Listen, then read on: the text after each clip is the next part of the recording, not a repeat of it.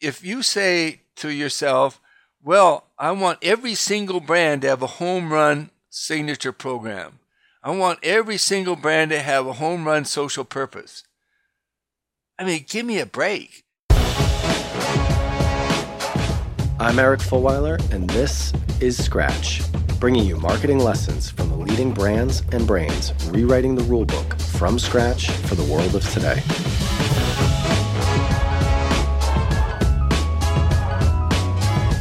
How do you create purpose-driven branding? Attaching your brand to a purpose or a social cause can be a powerful tool, but how do you actually do it effectively? In today's episode, we're talking to a legend within this subject, David Aaker.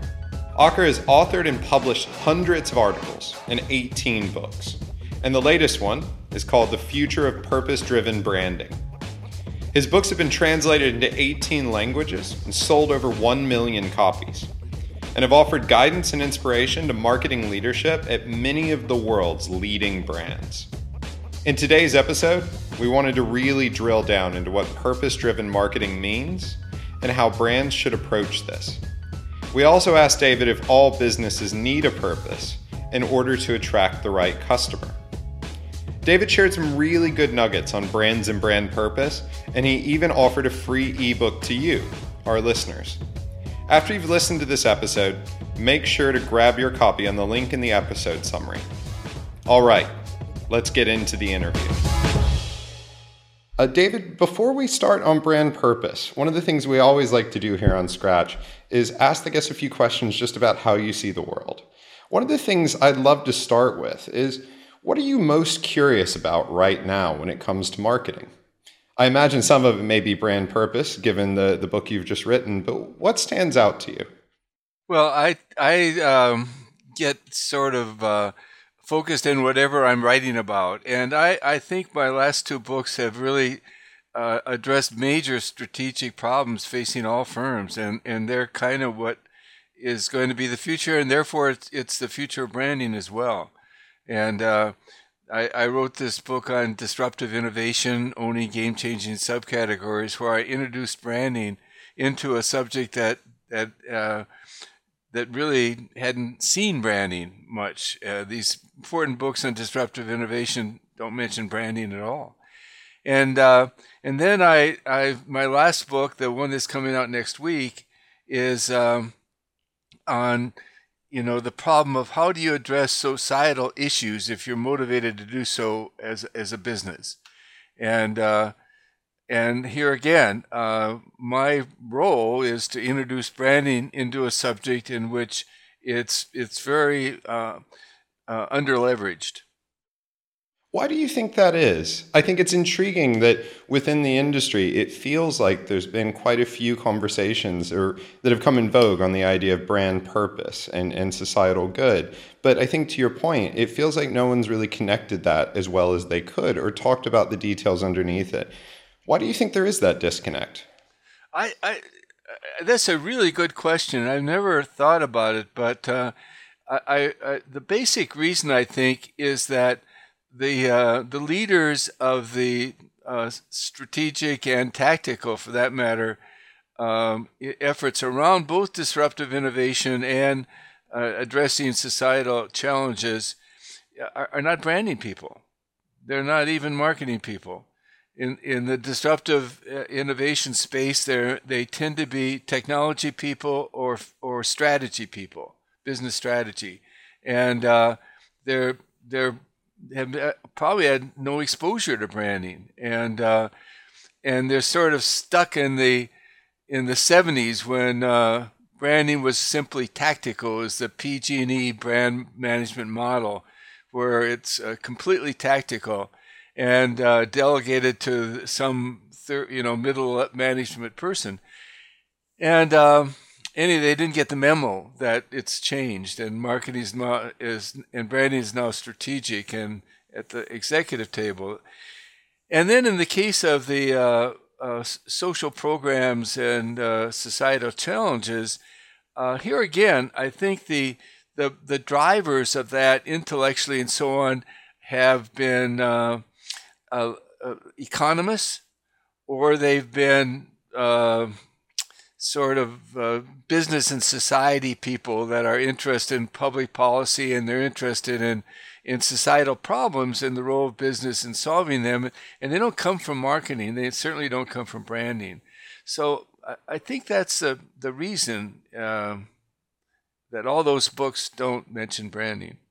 And is that what inspired writing the book? Is the need to close that gap between people thinking about societal purpose and people thinking about branding what inspired you, or what started the process for the newest book? No, it's not. It's the way I write books is for better or worse is not that way. I wrote a book on disruptive innovation because I discovered in my work in Japan. And looking at beer data, 30 years, there's only 4 times the market share projections changed, and they're all due to new subcategories formed, disruptive innovation. So I sort of discovered disruptive innovation is such a powerful force. So I wrote a book on disruptive innovation. And about 2/3 down through the book, I started looking in the mirror and said, well, all these books, what have I got to offer? And then I kind of realized that what I have to offer is branding. And so that became the sort of the goal of the book and the differentiator of the book and the value add of the book. And the same thing happened in this space. I've been always interested in why and how you do good for society if you're a firm and a business. And what is the rationale and what is the motivation? And almost all my books, I have a chapter on that. And so it's just a subject that so I just went into it and said, why should you do it? And how you should do it? And how would you work? And about 2/3 into the book, I realized, there's hundreds of books on this. What am I going to say that's different? And I realized that, well, branding's pretty important here, and nobody else is talking about it. So my role in this book also is to explain why branding is important and how you do it. Why do you think there's that disconnect even amongst people who wrote books about it? I think it's intriguing that when we talk about brand purpose, as we alluded to earlier, it feels like the industry has discussed it for quite a while. And the industry definitely is in love with applying branding to certain things. But it feels like, to your point, there's a lot of books that miss that. Is it something that came through an insight from your work that guided you to kind of connect the two, as you mentioned, or was it looking at the industry and trying to close a gap there? Well, once I got into both of these issues and sort of got waist deep in it, and I really 60 or 70% done of the book, it was becoming clear that to have success in the area, it was really branding was almost indispensable. It was an enabler, and you just had to have a brand. And in the case of the disruptive innovation, you needed to be the exemplar of the subcategory. You need to position the subcategory, not the brand, the subcategory. You need to scale it really fast to be successful, and you had to build barriers. And those are all branding problems. In this social purpose book, it all came to me that it's all about two ways that branding work. One is you got to brand the social program. It's not just a matter of having grants, volunteers, energy goals that are not branded and kind of amorphous. They're aimless. They're the same as every other company. That A doesn't get much impact at the end of the day, and two, it lacks what a brand gives you. A brand guides, a brand inspires, a brand communicates, and all those things are necessary for success of the program. So that's one thing.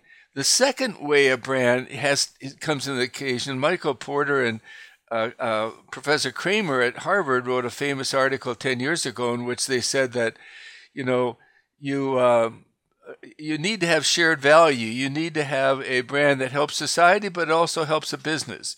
And they said you can do that by, building windmills or growing organic food. You can change your business to do that, or you can enjoy some cost reduction because you use less energy or something. And they even said you could coalesce your factories and offices in an area and help the community. But they really missed the real value of that. It's to elevate the brand of the business. You give it energy. I mean, these businessmen, you're making bar soap. There's no way to get energy. But if you build a program called Help a Child Reach 5, you have enormous energy. You get 3 videos that Lifebuoy did to support that program got 44 million views. So you get energy. And you get an energy lift. You look at what Goldman Sachs did with their 10,000 Women program to train women entrepreneurs in the third world and give them access to capital. And that's done a lot for the image of Goldman. It really shows that Goldman has a heart that can apply their resources to do good in a remarkable way. And finally, you can engage your employees, your customers, your other stakeholders. And as we know in marketing and branding so well, the whole heart of the business is the loyalty of the customers. And that's driven by a brand. And so, you have a company like Thrivent, which is a large financial services company, and they adopted Habitat for Humanity as a signature program back in 2005, and since then they have had an outlet for their employees and customers. They have these action teams that go all over the world building homes under Habitat for Humanity. They've got a sub-brand called Thrivent Builds. And just think of the loyalty and the affinity for Thrivent and for Habitat, for that matter, that this outlet for their 2 million sort of Thrivent members that and their families, what that generates. So anyway, so you have the brand has to be on the program. They have to understand they need signature programs that are branded, and they have to use that brand to help a business brand, to give it energy, image lift, and a connection. And that is and was missing. Prior to this conversation with David, we were curious about how brand purpose works in industries that are inherently negative. Can all brands have a purpose? Or can you adopt a purpose regardless of what you're selling and what services you provide? We asked David about this, and here's what he had to say.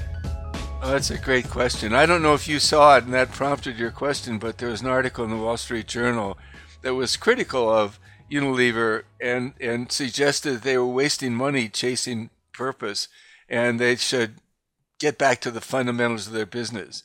And I wrote a blog that it's just went up last few days at davidocker.com, in which I made some observations about that article and in the premise. And basically, you take a brand at Unilever like Dove. They developed in 2003 the Real Beauty program. And adjacent to that, it was the self-esteem program for teen girls. But the Real Beauty program is not.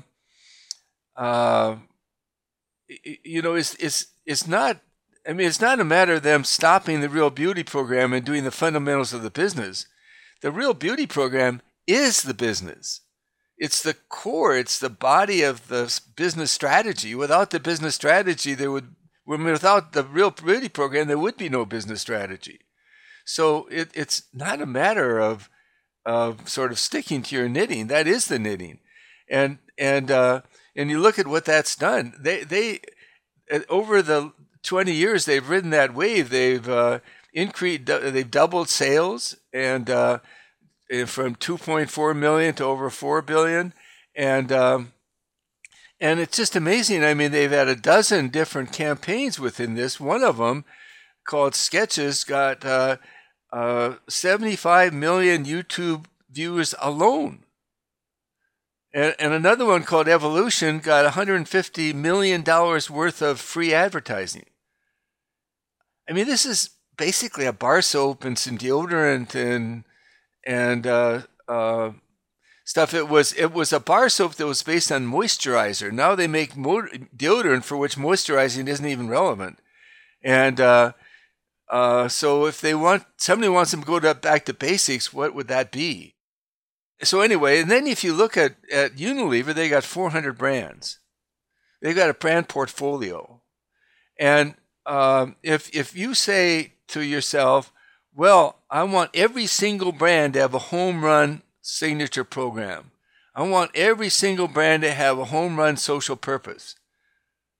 I mean, give me a break. If you create a financial portfolio, if you have a portfolio in which every single stock was a home run or at least above average, you've probably got a wrong portfolio. You probably have not taken enough risks in that portfolio.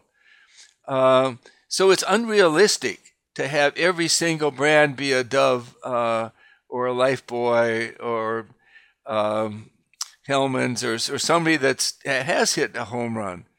And that's one thing. The second thing is you have, they're patient with their products. They have a product called Axe that was the sort of the poster child for, somebody that is sort of two-faced. They're talking about Dove and self-esteem, and then Axe is tearing down women. And so what Unilever did was to say, okay, we got 400 brands. We're going to take 26 of them and call these are, sustainable life brands or whatever they used term was. So it was they had a status, these 26 brands, and they grow that every year, that number. And Axe wasn't one of them. But over time, Axe is sitting there sort of being uncomfortable in the corporation. They're uncomfortable. They got no support for what they were doing. And they didn't throw them out. They didn't sell them off, but they made them uncomfortable. And suddenly they woke up and they said, you know something? This isn't working so well anymore. I mean, people aren't, they're not having a lot of humorous fun with the idea that, we can attract women by putting on the right deodorant and they'll just fall over us and attack us. And it's sort of the joke wasn't funny anymore. And so they said, well, we have to, we should change. And by the way, if we did that, the executive suite at Unilever would feel better about us. That's not all bad. And so they changed the thrust of Axe to be one of achieving your potential, whatever it is, to be you, but to be the best you. And that was sort of their new mission. And after that got traction, and they dumped all the stuff they were doing, they joined this elite group of brands at Unilever. They earned that status. So their social purpose became help people achieve the best they can be, kind of thing. But let me say a word about purpose. People argue that if you have a social purpose, you're going to dilute your main business. And so there's two things about purpose that I need to say. One is that if you don't have to do that. There's a lot of companies that do that. Legos does it well. There's other companies, and but if you can't create a business purpose that provides an umbrella making social programs acceptable in your company, then you have a stand by side social purpose. So Salesforce has a business purpose. We connect people, and they have a social purpose. The software for good kind of stuff. The nonprofit cloud, the sustainability cloud, and so on. And So anyway, they have two side-by-side purposes, a social purpose and a business purpose. And so that gives the social program status, and it also gives them a permission to go there, and it doesn't detract from the business purpose. The other thing I would say about purpose, we've you know this as well as I do, boys that worked with brand and brand strategy. If you can create, I used to call it a brand identity, or brand vision, or brand pillars, or brand principles, or whatever you want to call it, what your brand stands for aspirationally. If you can get that right with the right label, it's total magic. I mean, you can drive the company, you can drive the relationships, you can drive the brand.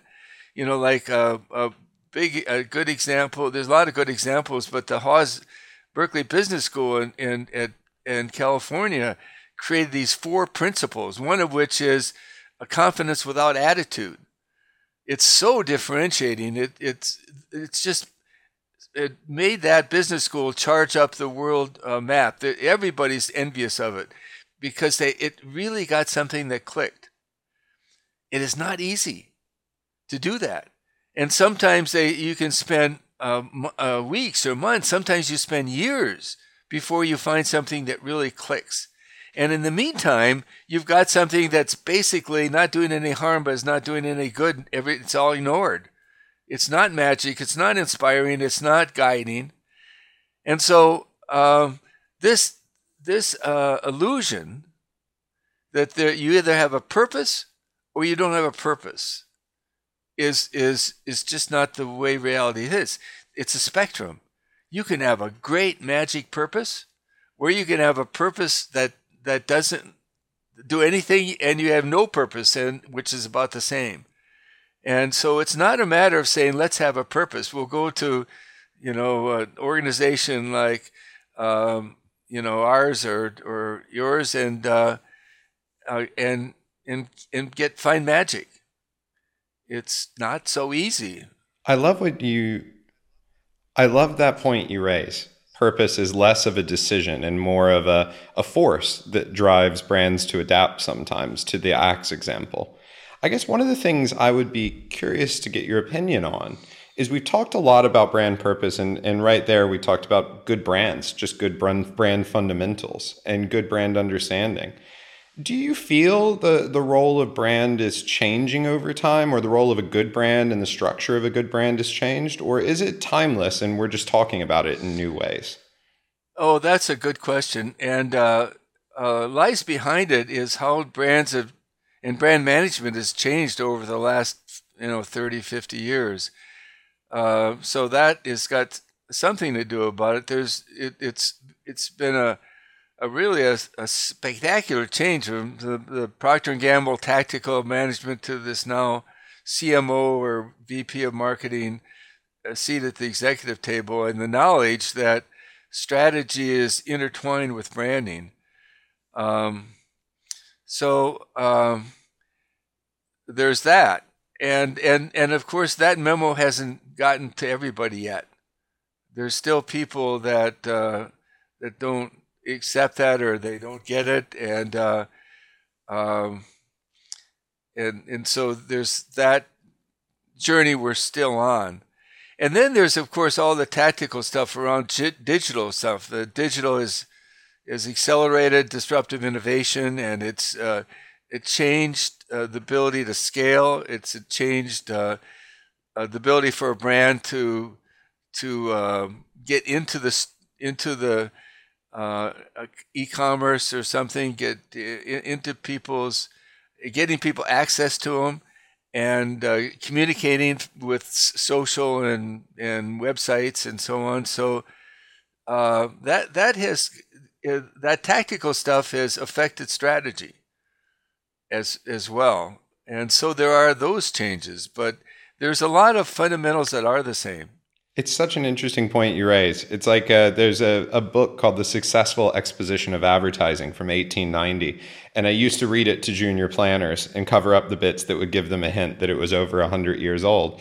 And if you take the channels out and you swap things like telegraph for social media, obviously there's some elements and tactics that change, but it was interesting that a lot of it still rang true. And I tend to agree with you that you go, the wider strategy and foundations are pretty timeless, but the way they're being applied, the way that we apply them to the game that is marketing and persuasion changes. So yeah, it comes back to creating the product. Phil Kotler always said that the definition of marketing is making selling unnecessary. So you create the right product, but then you have to communicate it and you have to distribute it. I guess there's an interesting point there. I'd love to know more about, because the Kotler definition of kind of selling the unnecessary. How do we think that mixes with an age of social purpose, an age of conscious consumerism? Does it need to change, or is it just an uncomfortable combination in today's society? No, I think it comes back to doing what people want done. And so there's there's an important constituency, and that's employees. Employees really insist that you do something that make money for shareholders. And they even want you to do something more than make insanely great products. That's not enough for them, especially Gen Z, even millennials.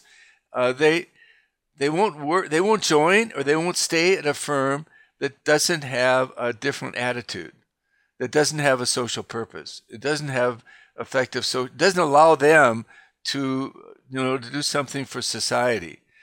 So therefore, if you're running a business strategically, you need to factor in that thing. There's also customers, and to varying amount, but it doesn't take very many customers to make the difference between struggling and thriving. 10% of the marketplace can make that difference. So even though they might be small in relative numbers, they can still be influential. So again, I think that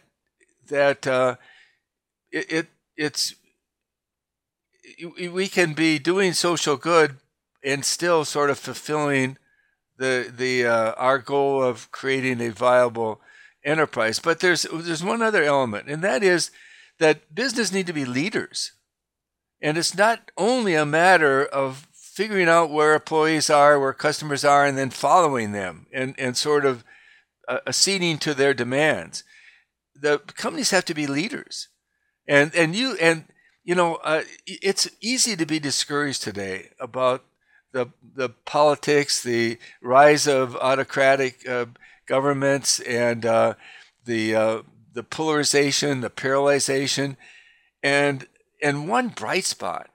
It's really incredible what private companies are doing for climate change, for social good.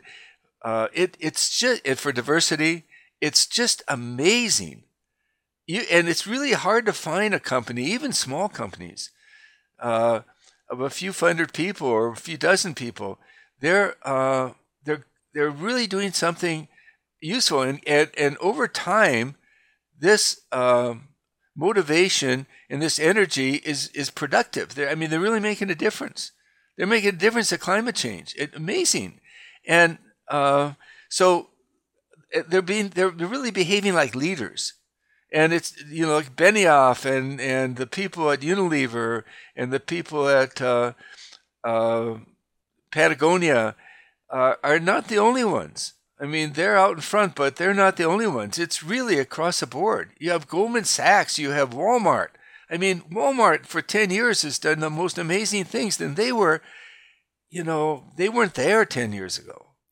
I love the point you raised there, because I think, to your point, there's an expectation of leadership on a lot of marketers and private organizations nowadays, and a lot of push to claim the benefits that we've talked about from a strong brand purpose. How would you advise marketers listening to this to start? Because I imagine there's a real push to want to save the world on day one, to want to be Patagonia. But I imagine that's quite a high bar to set. So what would be your advice to start on that journey for a marketer listening? first of all, it really the importance of the CEO can't be underestimated. CEOs have such a key role here. If you look at the Unilevers, the leaders in the world, and all the CEOs of their brands, and Patagonia, the CEO is really the driver, the inspiration, the people that's building that culture. So there's that. But what I would advise is to create a signature brand, to really a signature social program, and really focus on trying to find something that works for you. It would be really great if it's something that employs your assets and resources and is compatible with your offering or at least your marketplace. But that's not necessary. You can make a commitment and involvement just through fundraising and through intellectual and support. And you look at Avon Walk for breast cancer or something, and that was their signature program, and it had nothing to do with their products or anything. But so I would look for signature programs because you'll end up with doing something that'll have more impact, and B, you'll do something that will help your own brand, which will give you money and market share and all the rest of it. But more important, it will support the program. I don't know if it's more important, but it will. And you talked about a flywheel. If you get something that'll help the business will then be motivated, and it won't even have to be asked. It's going to support that program with an endorsement, with resources, and involvement. So when you're speaking about signature programs, something that came to mind was how do you actually go about finding the right fit for your company? Does it have to be strictly related to what your business does, or can you just choose wildly? Oh, that's really a good question. I was at the board of an insurance company, and we looked for 10 years for a signature program. We never could really find one because we had a broad array of customers, and we could find one that was relevant to each of those customer bases, but we couldn't find one that spanned them. And God, we tried. And so we were doing all these, $10,000 grants every year, and to people that wrote in, and it nothing. And so, but we did end up creating about 4 or 5 signature programs that were oriented toward a customer base. And so it helped our brand with those customers, and they were modest, but so if you put 4 or 5 of them together, they ended up making a difference. Like we had a program to rebuild the kitchen in schools for the teachers use, because teachers was a big thing. And for the police, which was another big deal customer, we provide teddy bears that patrolmen could give to kids in accidents. And so anyway, and we branded both those programs. And so anyway, that's one route. But another a strange source of signature programs often comes from some spark within the organization. Maybe the CEO or maybe something else had an incident. They ran into a homeless person and something triggered them. We got to do something about that. And they got involved in a nonprofit, or they got started themselves doing something. And that fire within the company can explode. And suddenly it's a signature program. At Barclays, they had a trust problem once, and they started a social purpose-led set of programs. One of them was a Digital Eagles, where people would help people understand the digital world, old elderly people and youngsters and so forth. They started with 7 employees. They now have 17,000 doing that. And that's nothing to do with their bank, or just at all, really. But it was a germ of an idea that just grew, and everybody was attracted to it. And it was something that needed doing. Nobody else was doing it. They had the expertise. They could, They had a bunch of people that understood computers and entertainment systems, and they could go out there and help. And but that's a really good question. I have a chapter in the book. How do you find your signature story? Not signature story, on signature program. The signature program and the openness you speak about there is so intriguing. I know one of the things we've always thought about brands is successful brands are open to the world. And I think the build you've had there of the CEO especially being a kind of spark in social change is interesting. If both the organization and the leadership of that organization and the brand understand what's going on in the world around them and understand how they want to interact with it. I think it's an intriguing point on brand openness and understanding that your role may change and that it may need to interact with the wider world and marketplace. Yeah, and I hadn't thought about this before, but it does suggest that having a CEO that is sort of externally oriented and has a feel for employees and the market and the customers is probably a good thing. It's so true. I think it's always struck us that in a lot of the brand work that we've done, the consumer is always trying to lead you somewhere. The world is always trying to lead you somewhere. It's just, are we able to listen, or are we able to follow where they want us to go? And I think it's an intriguing point that the leadership as well needs to be open to that, to understand the forces that want to pull them in certain directions and understand how the brand or the company can adapt to that.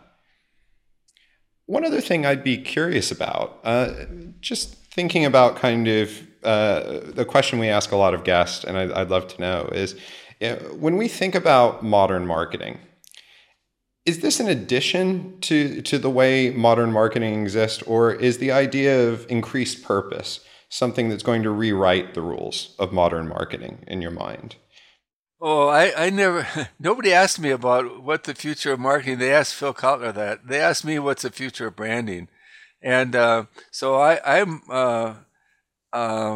that's a little bit beyond my pay grade, but I think it has to be part of the future of marketing for sure, because of all these forces. The fact that we've got these social problems now that are scary. I mean, or they're serious and they're affecting everything. And so we have to get involved, and we can get involved because we have the agility, we have the resources, we have the know-how, and our employees and others demand it. And actually, our business often needs the energy lift and the image lift that it'll give. So true. One thing I'd be curious about, building on our conversation about purpose and business growth, is obviously at the moment we're looking at quite an economic downturn in a lot of markets across the world. And I think there's a challenge sometimes for marketers especially to assume that when economic times are tough, when price becomes more sensitive, we have to boil back what we do. Do you see the role of purpose in consumers' minds and society changing as the economy has a downturn, or do you feel it's still as important as it is now?